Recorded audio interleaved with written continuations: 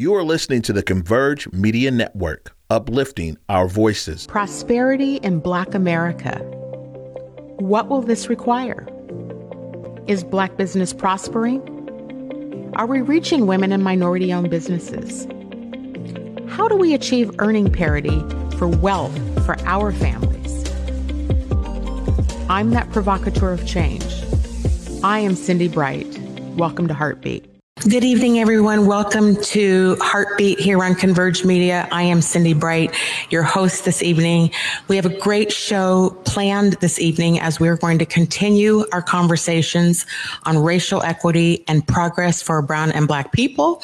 Before we start the show, before I introduce in the guests, I've got this 5-minute humanitarian award video I want to show you because I want you to pay attention to the words that Jesse Williams is using in here, because we're going to unpack that and talk about how that is still relevant today. So have a listen to this, and then I will introduce in our guests this evening. For his continued efforts and steadfast commitment to furthering social change, we are proud to present such a deserving recipient with the 2016 BET Humanitarian Award presented by State Farm, Jesse Williams.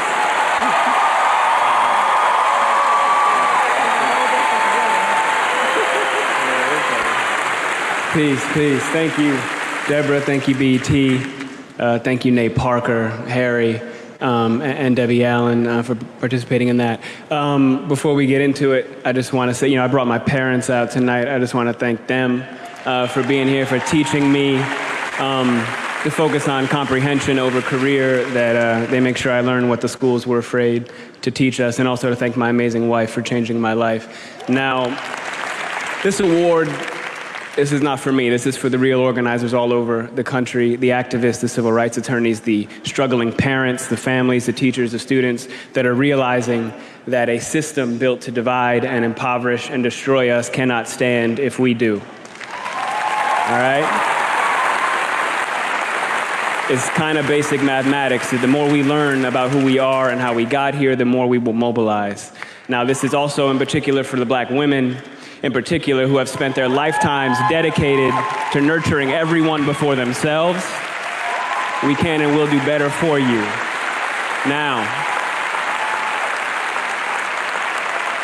what we've been doing is looking at the data, and we know that police somehow manage to de-escalate, disarm, and not kill white people every day. So what's going to happen is we are going to have equal rights and justice in our own country, or we will restructure their function and ours.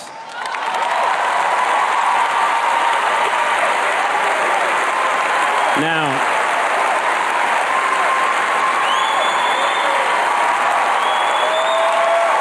I got more, y'all. Yesterday would have been young Tamir Rice's 14th birthday. So I don't want to hear any more about how far we've come when paid public servants can pull a drive-by on a 12-year-old playing alone in a park in broad daylight, killing him on television, and then going home to make a sandwich. Tell Rakia Boyd how it's so much better to live in 2012 than it is to live in 1612 or 1712. Tell that to Eric Garner. Tell that to Sandra Bland. Tell that to Dorian Hunt. Now, the thing is, though, all of us in here getting money, that alone isn't going to stop this. All right? Now, dedicating our lives to getting money just to give it right back for someone's brand on our body, when we spent centuries praying with brands on our bodies, and now we pray to get paid for brands on our bodies. There has been no war that we have not fought and died on the front lines of. There has been no job we haven't done. There's no tax they haven't levied against us, and we've paid all of them. But freedom is somehow always conditional here. You're free, they keep telling us. But she would have been alive if she hadn't acted so free. Now, freedom is always coming in the hereafter. But you know what, though? The hereafter is a hustle. We want it now. And let's get a couple things straight. Just a little side note. The burden of the brutalized is not to comfort the bystander. That's not our job, all right? Stop with all that. If you have a critique for the resistance, for our resistance, then you better have an established record of critique of our oppression. If you have no interest in equal rights for black people, then do not make suggestions to those who do. Sit down.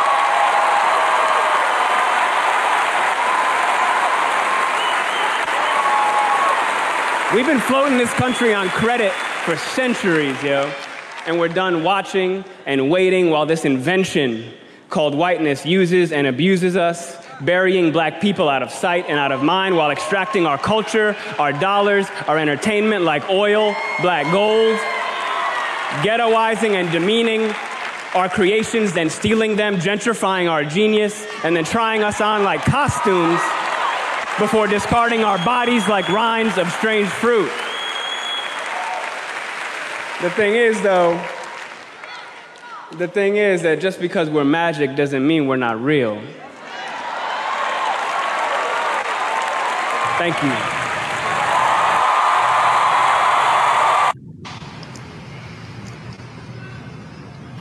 I needed you to hear that tonight. I have periodically shared that video because of how powerful it is to hear how he's describing the current state in 2023, even though that was in 2016, of where we are as Black Americans. Let me introduce in our esteemed guest tonight. He's a friend of mine, so when you see me, the warm smile on my face, I want to introduce Effenus Henderson. And Effenus and I worked together for 10 years, although he stayed a whole lot longer than me. Let me welcome in, and I'll let him introduce himself and his background because it's pretty impressive. Let's welcome Effenus Henderson on the Heartbeat. Effenus, welcome here this evening. Well, thank you. And thank you, Cindi, for inviting me. It's an honor and a pleasure to be here. For those of you who may not know much about me, I worked for the Weyerhaeuser Corporation for 40 years in a variety of HR roles. I come from North Carolina. I grew up on a farm. This one. I grew up on a farm with 11 siblings and a father who had to raise us after my mother passed from lupus. So I knew then what I wanted to do as I became an adult, and that was to do something other than farming. And so that's what grounded my interest in diversity and inclusion, because I came from a caring community where everyone in the community really helped each other out. They looked past each other's faults and frailties and said, if we're going to succeed, we've got to succeed together. It was a segregated community. I was there at a time when we were just integrating schools, and when the Klan and others would call our house and threatened to burn crosses in the yard and so forth. So it was a deep experience for me to realize that. And so when I graduated from college, I married my sweetheart, Helen. We both went to North Carolina Central University, and I started my professional career there. And so throughout my career at Weyerhaeuser, I continue to have a focus on diversity, even as an HR professional. And I retired as the chief diversity officer for the company, and one of the first in our company and in the industry for that matter. And so that's been part. I'll just pause there to see if Cindi has any questions, but I'll pause there just to share that part of my background. You're also been heavily involved at the national level with Urban League issues, the Tacoma Urban League. You're on their board. You've been on for a hot minute there as well. You have longevity. You're able to manage it, Effenus. I got out. Yeah, you've been doing a lot. So I wanted to make sure our community knew who you were and what you're doing. And so, I showed the Jesse Williams video because I thought it was important to talk about the resistance, the restructuring of these issues or the systems that are impacting diversity progress. Can you talk about your own experience as a chief diversity officer and the resistance that you faced doing this work? Well, I think one of the first things I'll tell you is that a lot of folks who say they're committed to diversity really don't fully understand what that means. We hear a lot. I wrote an article recently on LinkedIn called I'm Woke, Y'all, and it was a response to what we see as a lot of growing pushback to DEI, diversity, equity, and inclusion work. And I said, we've got to do something. We really need to talk about this issue from a realistic point of view. Part of this work is about addressing inequities in the workplace, in our communities, and in society as a whole. And in order to do that, one of the biggest challenges was to get leaders on board with why this is important, starting with why are we doing this? Well, there are lots of reasons for it. It's looking at who the stakeholders are in the communities in which we operate, from the community members who expect organizations to be much more inclusive, from customers who expect you to have a workforce that represents them, to the employees that you're seeking to hire. You know, they want to look at organizations that have a climate for this type of work. Many organizations saw this effort in the way that we saw it in the 70s and 80s as just a compliance issue. Diversity isn't just a compliance issue, it's a strategic imperative for organizations who are committed to this work, because what we're seeing now in a lot of the reports from McKinsey, from Catalyst, from Ernst & Young and others, is that the organizations that do value diversity, who really focus on changing systems, practices, and processes and behavior of leaders to be more inclusive, they generally outperform those who don't. So there is a reason for that, but there are those that don't understand, and you've got to figure out a way to engage them, help them understand the imperative for why this work is important, and really assist in changing those systems and practices that are inherently biased and create a disparate impact in the communities or for underrepresented and marginalized communities. Mm-hmm. And you stuck with it for a long time. What's going through me as you're describing all this is the corporate description or the corporate way that organizations try to engage in this work. What has inherently happened, and not necessarily at Weyerhaeuser, because we talked earlier before the show, how many of you guys stayed for a long time?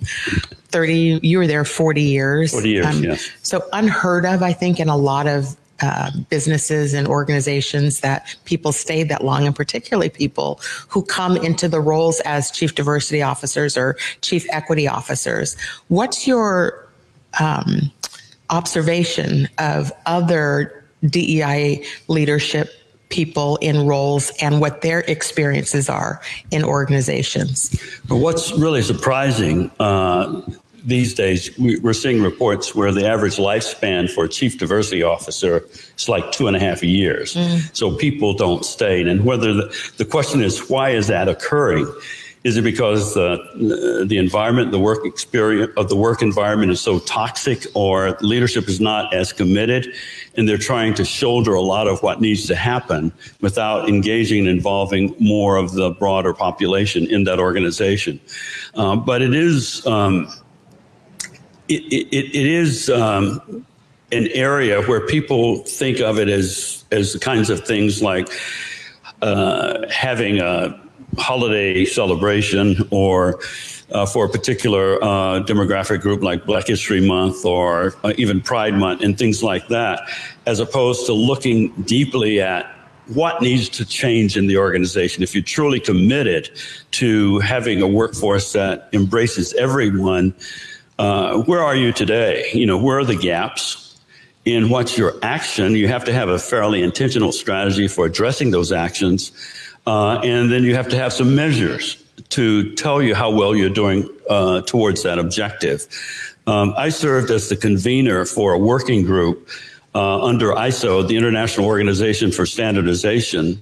And the working group met for 5 years to help establish the first global standard for diversity and inclusion in in the world through ISO. And fortunately, last year, that standard was adopted by ISO, and it becomes the first guidance standard for organizations to look at a much more systemic approach to addressing diversity, equity, and inclusion, from the work environment to the governance processes and systems to the HR systems and practices, but going beyond that to relationships with stakeholders, with suppliers, and the communities as well.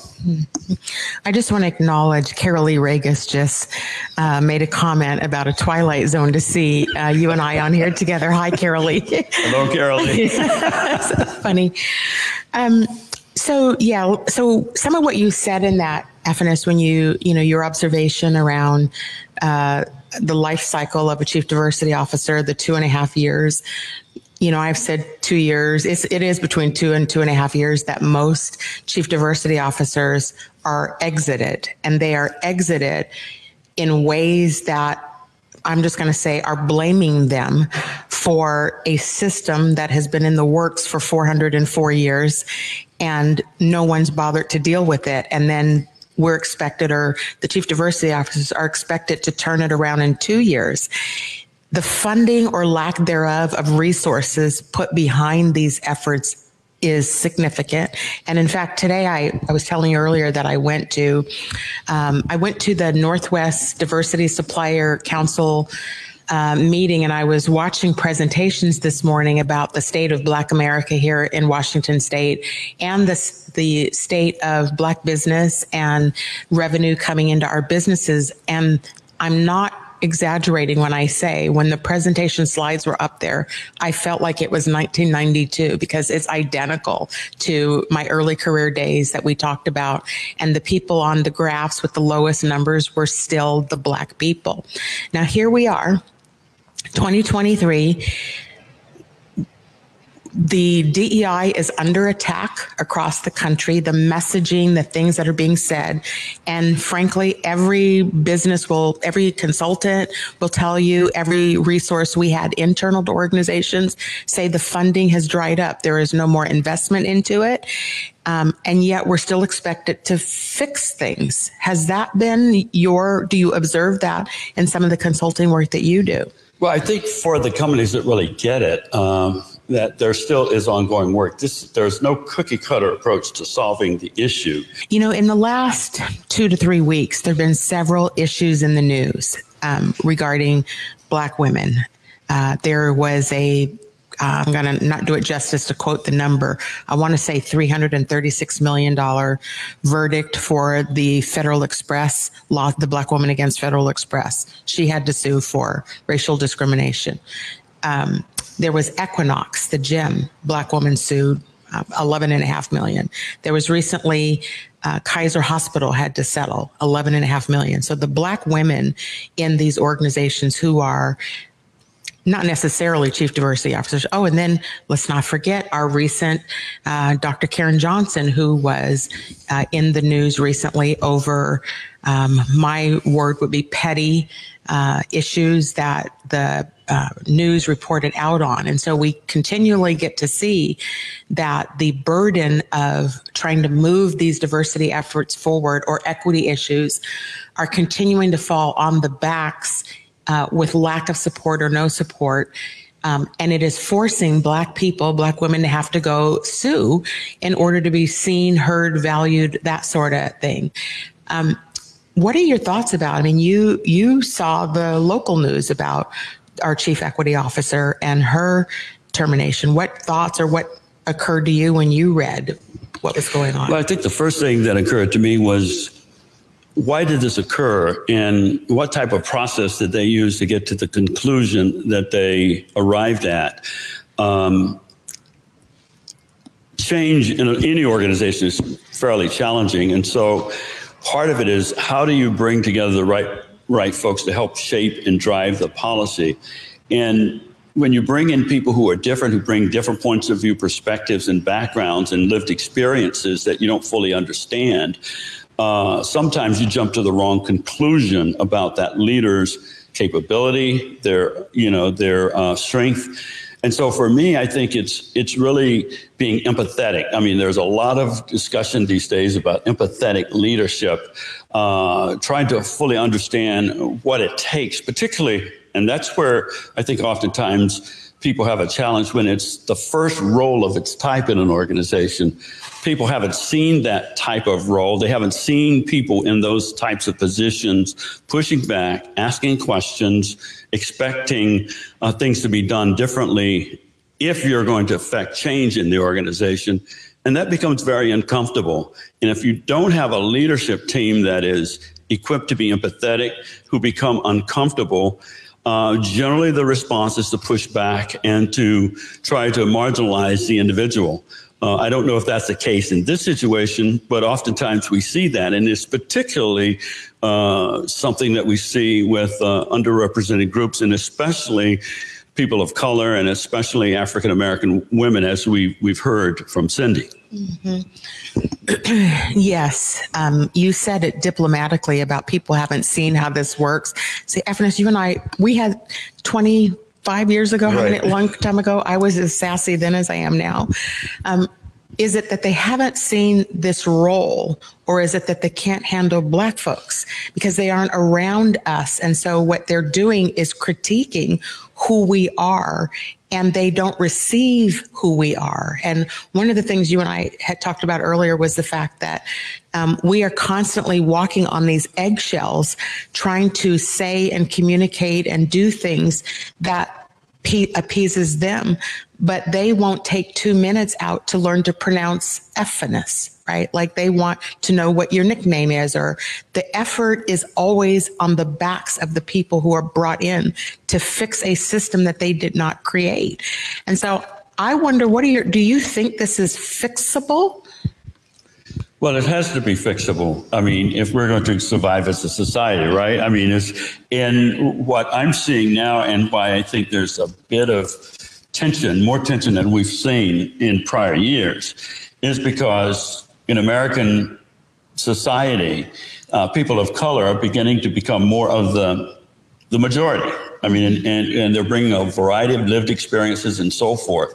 And up until 10, 15 years ago, you didn't have that level of diversity in organizations. And so there's an expectation that I want to bring my full self to work, irrespective of whether I'm Black, female, LGBTQ, all of that. And in many organizations, that has not been something that leaders have had to contend with in the organization as a whole. So for me, I think the issue is really helping people understand that it's not a choice. You can't be silent. You got to speak up when you observe and see injustices in the workplace. You've got to speak up about it, and you've got to provide an opportunity for someone who might bring a different point of view, different perspective, different approach, to not be fearful of that because it's different from what you might have done, but to embrace it and to try to understand and be sympathetic with different approaches. You know, my biggest critique when I was internal was, and I think many Black women, is our communication styles. I'm candid. It's just who I am. It's how I speak.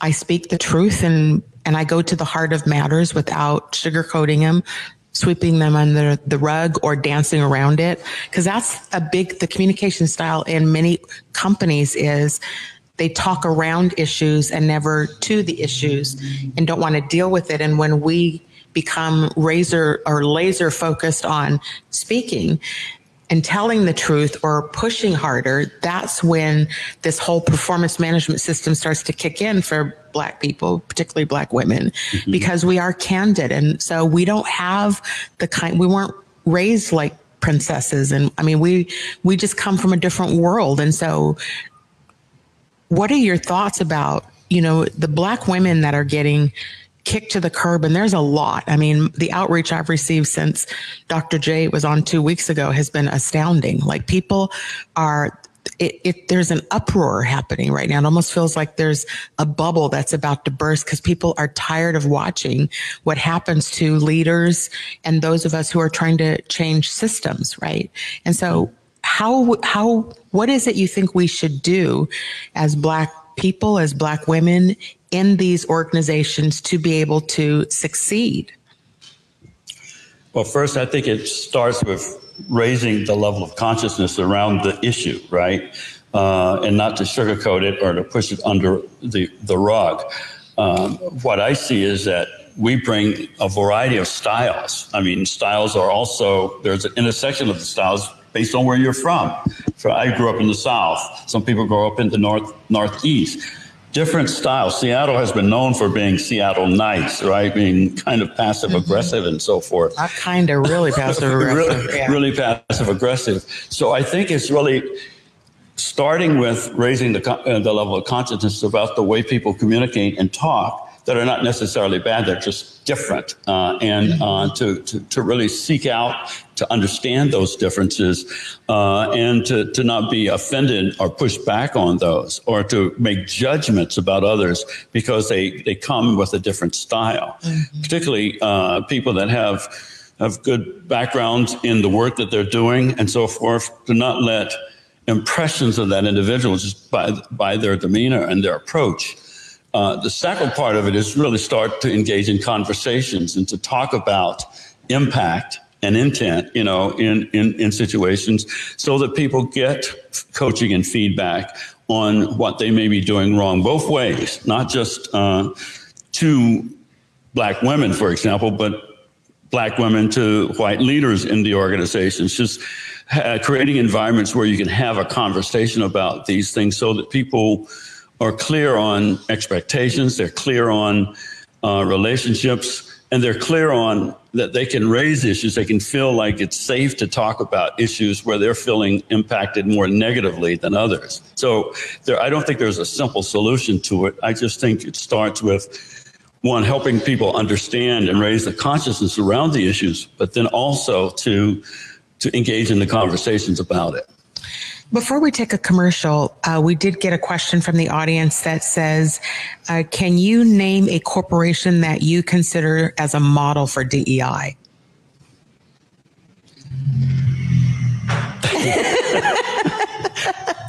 No.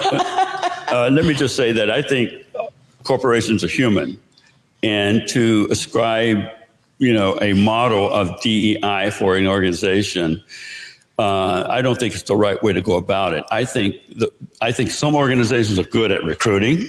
Some organizations are good at creating employee resource groups. I think some are good at integrating DEI into their strategic planning processes. I don't think there's anyone that's got it all right. I mean, on any given day in any corporation, you can go and talk to a group of people. Black people, Black women, Asian, LGBT representatives, and so forth, and you'll find that there are challenges, there are issues. So there's no perfect organization. It's really when you get leaders to become much more empathetic and inclusive in how they talk about this issue, how they invite conversation about this issue, and so forth. I think that's what I would say. I wouldn't name any organization that's got it all right. We're going to take a quick commercial break. When we come back, we're going to talk about the leadership in the organization. So we're going to be back in a couple minutes. And half that up the sacks, I favor Black businesses. Assuming I'm rooting for everybody that's Black. Yeah. COVID-19 hurt my income, my health, and my family. We were about to lose our home when we heard we might be eligible for homeowner assistance funds from the government. We called 1-877-894-HOME, and a housing counselor stepped in. They talked to our lender and saved our home. Because falling on hard times does not have to mean losing your home. Federal funding details at washingtonhaf.org. What's up, everybody? You know, me and Besa, my girl, we had to pull up to Market Street Shoes once again, y'all. And you know, we do this every season. We have to get the new shoes, the new boots, and this time I even got a coat. Yeah, no, you did walk in without a coat. I really I'm glad did. You found one. But their boots were on point. Yes, the boots, the bags. I even grabbed a flannel. Yeah, you did. You know, and I was able to get some hats and everything. I was really impressed. And I was impressed because, of course, I got those white boots that you guys see me wearing everywhere these days. Yeah, no, I look at your white boots and I'm like, darn it, they only have one pair. Me and Basin wear the same size. Of course, every time we walk out with several bags in hand. Several bags and sometimes even a backpack, you guys. Make sure you check out Market Street Shoes. Yeah, please check them out. Where they go, Basa? Ooh, 2232 Northwest Market Street, Seattle, Washington. 1 in every 500 African Americans in the U.S. suffers from sickle cell disease. 1 in 3 African American blood donors is a match for patients with sickle cell.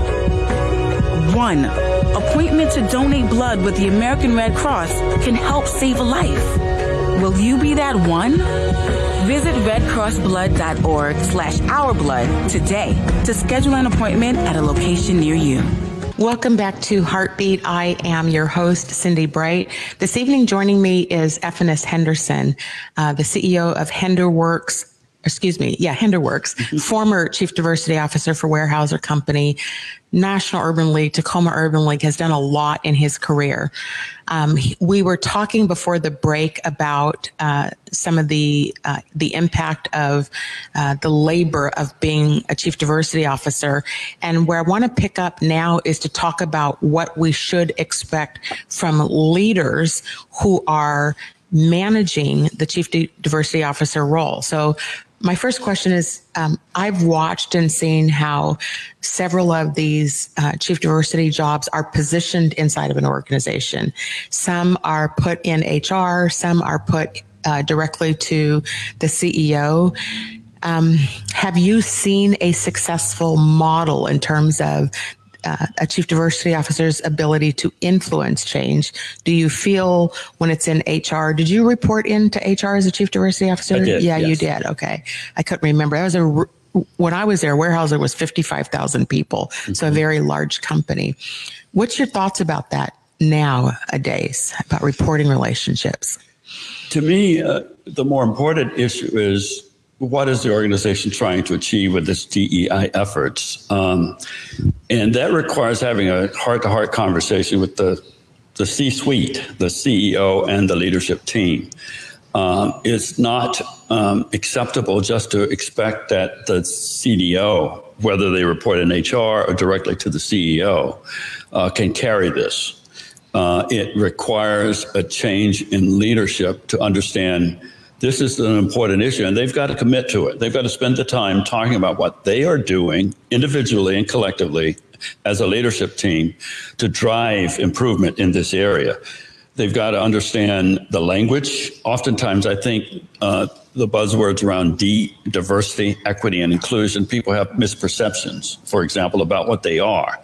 And if your leaders don't fully understand that, then there is a certain expectation of the DEI professional, and it's not to be at that strategic, systemic level.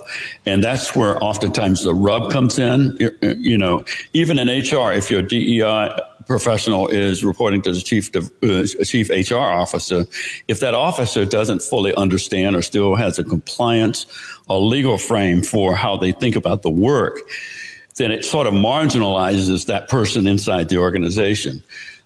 So I think the first thing that an effective professional in DEI should do is to have the conversation with the leadership, the CEO, to talk about why is this important for us. Give them data and information about best practices, about what others are doing and how it's helped to achieve successful results. But to then get them to declare what their commitment level is and what the organization's commitment level is. Now, a number of organizations have done that in the last few years, but there has not been any follow through. To your point earlier about having a person with the appropriate level of resourcing, the kinds of staffing that's oftentimes needed, and the types of changes they need to make in terms of their personal expectations about what they want leadership in the company, not just them, but leaders throughout the organization in terms of respectful behavior, creating a safe place for people to have courageous conversations and so forth. All of this is part of it. There's no one right solution to it. But I would say that if you don't get leaders to talk about it and to fully commit and to actually role model and communicate that and hold people accountable, it makes it harder for that CDO to be successful. One of the shifts that happened post George Floyd was that the DEI function added another letter to it, which was J. So it was DEIJ for justice. Mm-hmm. And when justice started, the workforce demanded that justice start to be handled by these organizations. And they did make some statements in 2020 that they were going to seek justice, social justice. Have you seen that? Have you seen any organizations besides, I'll give a shout out to, I think Ben & Jerry's, not based here.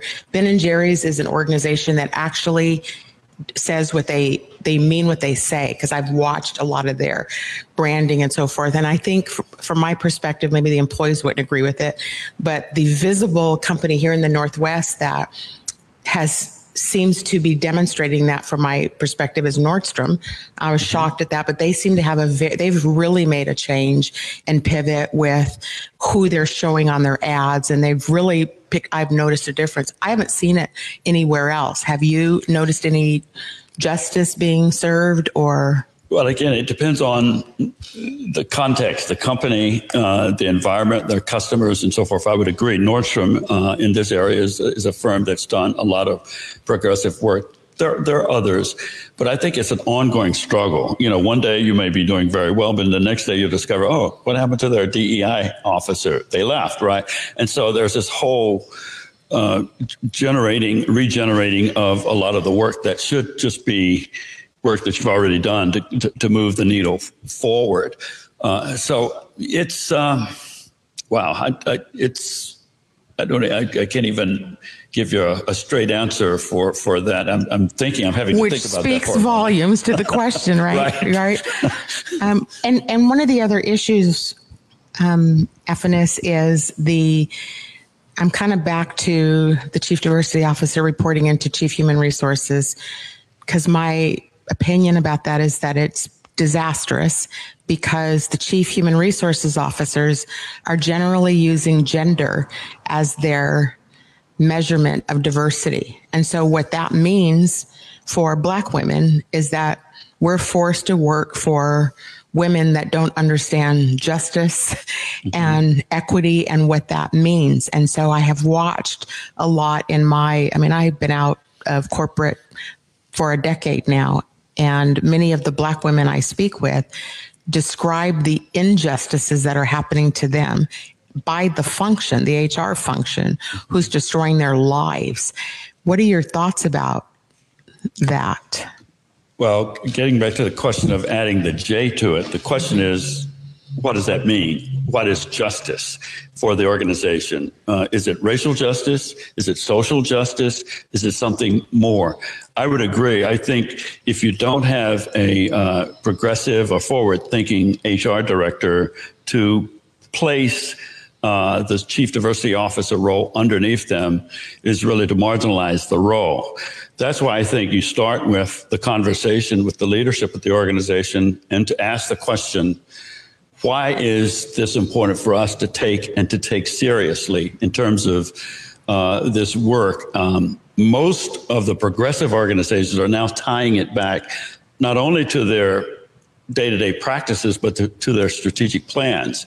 They're looking at and it's going beyond, say, the workplace and the workforce to how do we think about our relationships with our customers, with our suppliers, with philanthropy and so forth, which would suggest to me that a more appropriate role would be a direct reporting relationship to the CEO, because in that way you can help manage and help guide the work, and you're not filtered through another level of leadership in the organization. I think this work it's even now becoming part of what's called ESG, environment, social, and governance kinds of activities as well. So it's broadening. Filtered is a polite word. Because the word I would use is destroyed, right? Destructive. Yeah. Just what's happening between that level and the next level. So yes, I agree that that person should have the ear and the influence of the chief executive. When there's a person in between, it's being filtered, is your word. And therefore, you have to deal with some shift in the way things are handled. We said we were going to use that word today. What about the you'll know this term, the net hire ratio? Let's just talk about how many Black people you hire, how many people you bring into the organization versus how many are leaving the organization. And that is your net hire ratio, right?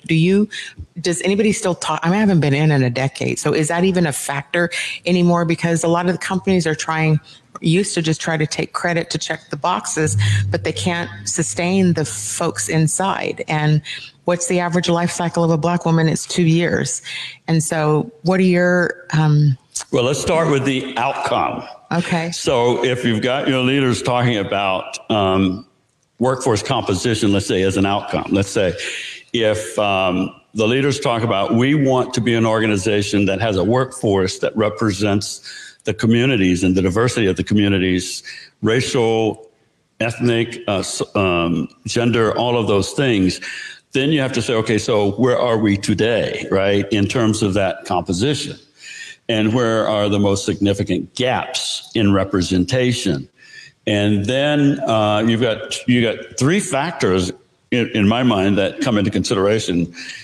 You'll appreciate this is placements against opportunities in those areas where you have significant underutilization. So, for example, if you don't have Black women at all in the organization and you want to represent, and Black women represent a larger percentage of the workforce overall in the communities, then that would tell you that you ought to have a more aggressive strategies of outreach to Black women and bringing them into the organization, but not just bringing them in or recruiting them, but what are the developmental strategies in terms of career growth and development? Are they on the succession list? Are they on developmental programs and so forth? Are they being mentored by those? Are they being sponsored? You hear a lot of talk about the concept of sponsoring. And then on a year-to-year basis, to your point about the net, it's what's the turnover rate? You're hiring, particularly in those areas of underutilization, but they're leaving at a higher clip. So the question becomes, why is that happening? And what types of processes do you have in place to address that? Do you do surveys to find out whether or not people are leaving because of their experience in the organization? A question came in for you, Effenus. What would you consider your most significant impact at the areas of diversity at Weyerhaeuser? Perhaps something you would consider your legacy? Well, who asked that question? Oh, it is Carol Lee. I was like, let me look up and see who asked that question. Well, I think part of the legacy, and I don't attribute it to myself, but I attribute it to a team of people, including one of my mentors and your mentors, Bill Mackey, who was a champion and really was someone who championed the work. And he championed it not by just words, but by his actions in terms of support, development, and growth. And so if I were to say anything, I would say it isn't about me, but it's about how is the organization responding and how are the leaders progressing and growing. I think you have to meet people where they are. And coming out of the forest products industry in the 1990s and early 2000s, it was a different industry, very different industry. And it had a lot of different things going on at the same time. That's why you have to also look at context, what's going on in an organization, because as you know, a lot of organizational changes, restructuring, purchases of businesses, downsizing, shuttering of businesses. So all of those come into play. So it's not a simple answer. I would say, though, that one of the legacies up until it shifted at the time you and I left the firm was some of the things that we did to celebrate and bring attention to this through the annual observance, Martin Luther King observance, where we actually would invite the CEO and leaders to come and speak about the issue. And by being in front of an audience, it requires a leader to think and to lean into uncomfortable conversations. And for me, I think part of the growth at Weyerhaeuser was at that time getting leaders who could lean into it a little bit more. You and I were very, very fortunate to work for Bill Mackey, and I want to talk about him for a minute. I actually was sharing with you before the show started that Bill, I think most people know Bill passed away many years ago, but his wife Barbara just passed away recently. And so that family, Bill and Barbara, I can't say enough good things about Bill, but I want to highlight some of his characteristics that he had that I feel, I mean, from all my experience that I've been in 3 major companies here, I've been out on my own, and for a white man to take me under his wings the way that he did, and he helped me more than I can ever explain with how he coached and helped me and how he removed obstacles out of my way and how he advocated and championed for me. And he wasn't threatened or, you know, he didn't play games with people. Who he was with me was who he was with you. And I don't feel like there's a good supply of those type of leaders anymore. Now, I'm not internal anymore, but I can base on what I'm hearing, particularly Black women, because those are the women that come to me a lot. They don't have that kind of support. And if they do, it's for a short term, and it only takes the whimper of somebody else to change the trajectory of that woman who's being mentored to throw their development into a whole spiral. I remember you said to me, you probably don't even remember you said this to me. We were in, I don't remember the meeting, but someone was speaking out about something, and you raised your hand and you said, I would be careful about that because I have watched when people say or do that, it'll come back to bite them in another way.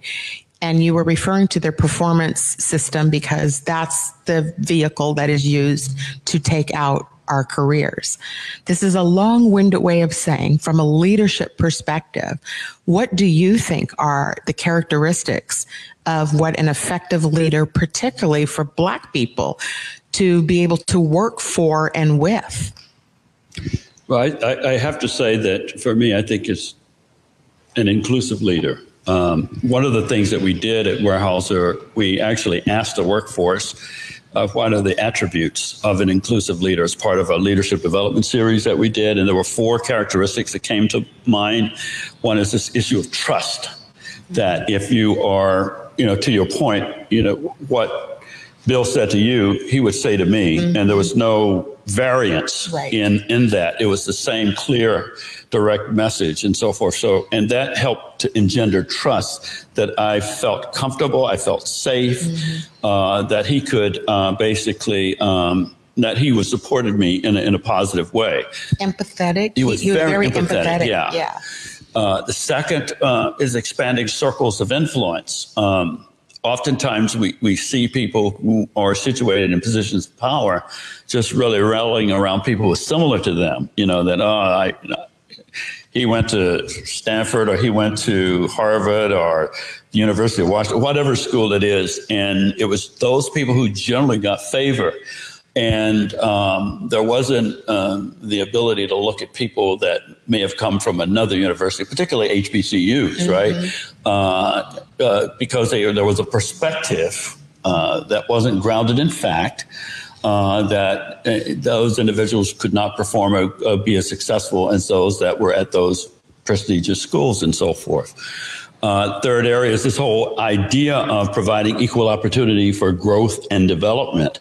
So that Bill, for example, was casting a wider net. He says, if we're serious about diversity and inclusion, let's make sure that those people that are being developed, are very diverse. It's not just one model of a successful candidate. And I think he did that.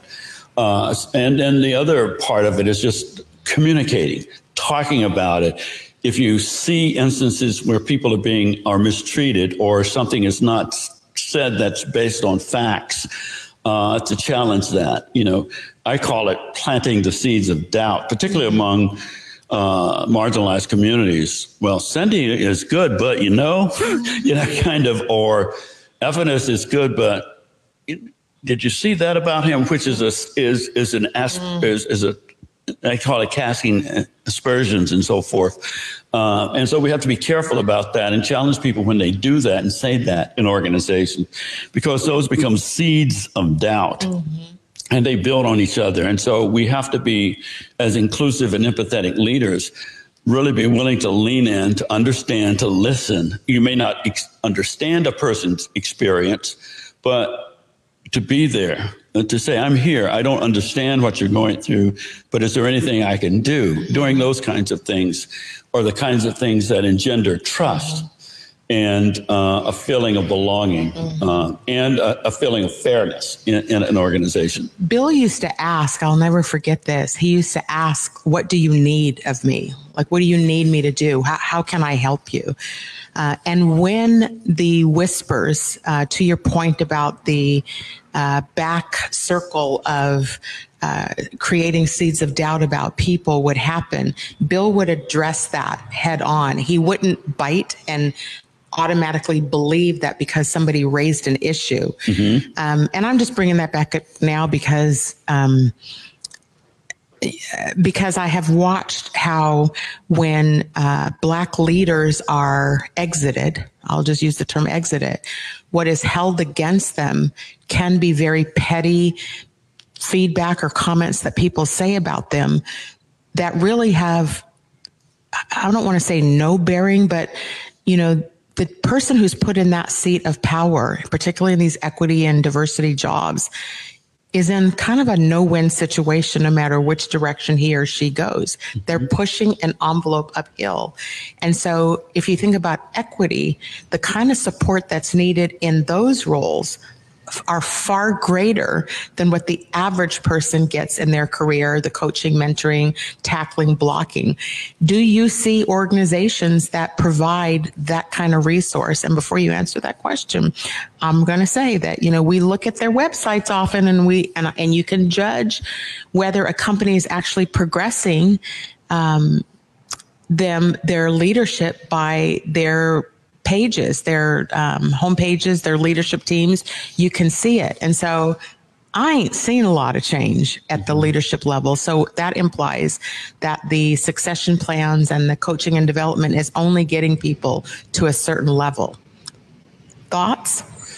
Yeah, I think you're right. And part of the challenge is we put too much emphasis on individual leaders as opposed to the system. Right. And how that system impacts the lived experience, the feelings of inclusion and a sense of belonging of folks that are in the organization. And what I do know that as a person of color, as African-American male, that we are highly sensitive people, sensing people, in terms of it's not just how you're talking to me one-on-one, it's how I'm observing you in other interactions with others and so forth. And we can tell when something's not going right or not we correct. Can sniff stuff. We can sniff stuff out. A mile away, yes. So whereas European or white employees generally, and I don't want to stereotype, don't have as well-defined sensing skills. And so things that we pick up on, they oftentimes don't see. And so that's part of the reason why having the conversations, having the discussions, really inviting people to share their lived experiences helps people to become more cognizant, right, of those things, because it doesn't come naturally for a lot of folks. And to that point about, the folks who can't pick up on the cues that we, as we're sitting on the 14th floor, we can smell it coming in on the entry level, right? Like that, but what happens is that the undercurrent of people who are accustomed to being pleased continue to want us or diverse leaders to please all of them, and that's not possible to do.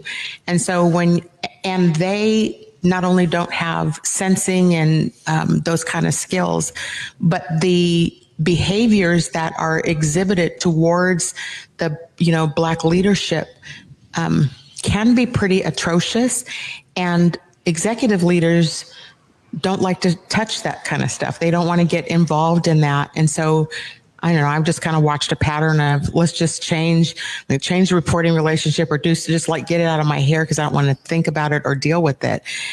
Would you agree that work needs to be done on, for lack of a better word, the accusers versus the accused? Well, I want to start by saying that leaders don't want to touch that question there. I think that's very old school thinking. Leaders have got to start to lean into those very difficult conversations because they set the tone, they reinforce the behavior, and they allow things to exist if it isn't called to their attention.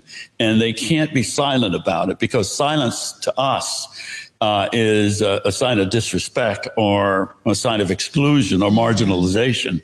So I think you really do have to help leaders understand that they've got to talk about this, communicate, and set expectations, much like what we saw in Bill, because people aren't going to tolerate. When I first came into the workforce, it was a different era. And people were really excited just to get a job in corporate America, right? Today, people have particular high talent.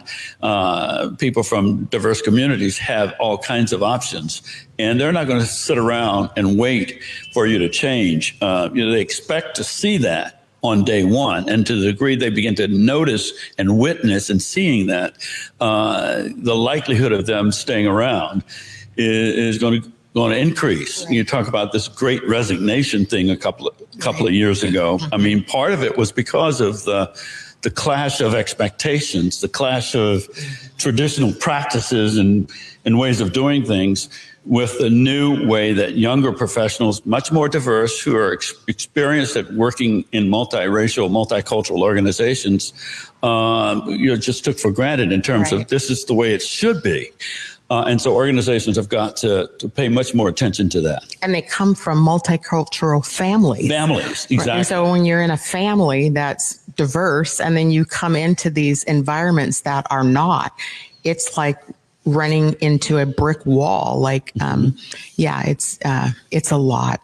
Well, the other thing, just one other point before I forget it, is that so there's an accountability, there's an expectation that oftentimes people of color, Black women, Black men, should be more assertive in raising their hand about opportunities and promotion and engagement in things that will help advance them.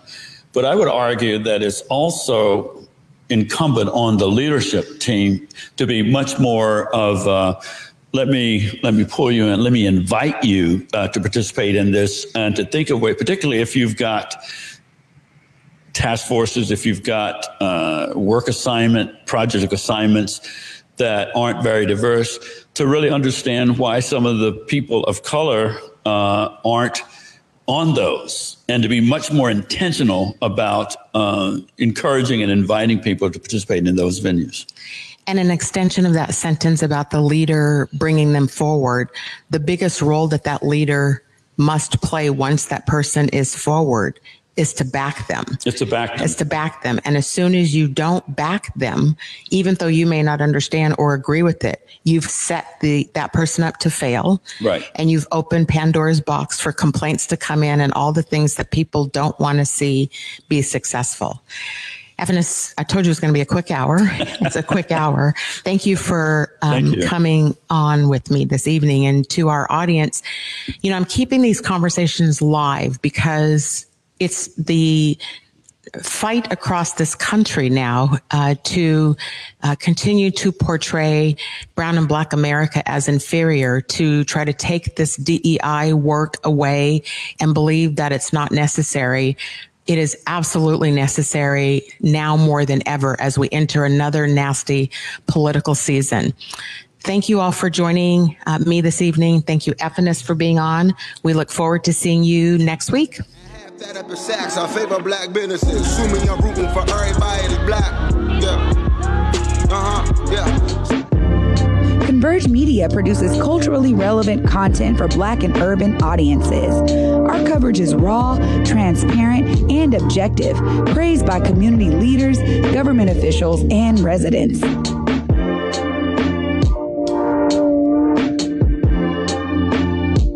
Support Converge Media today via Venmo, Cash App, or PayPal at Converge Media.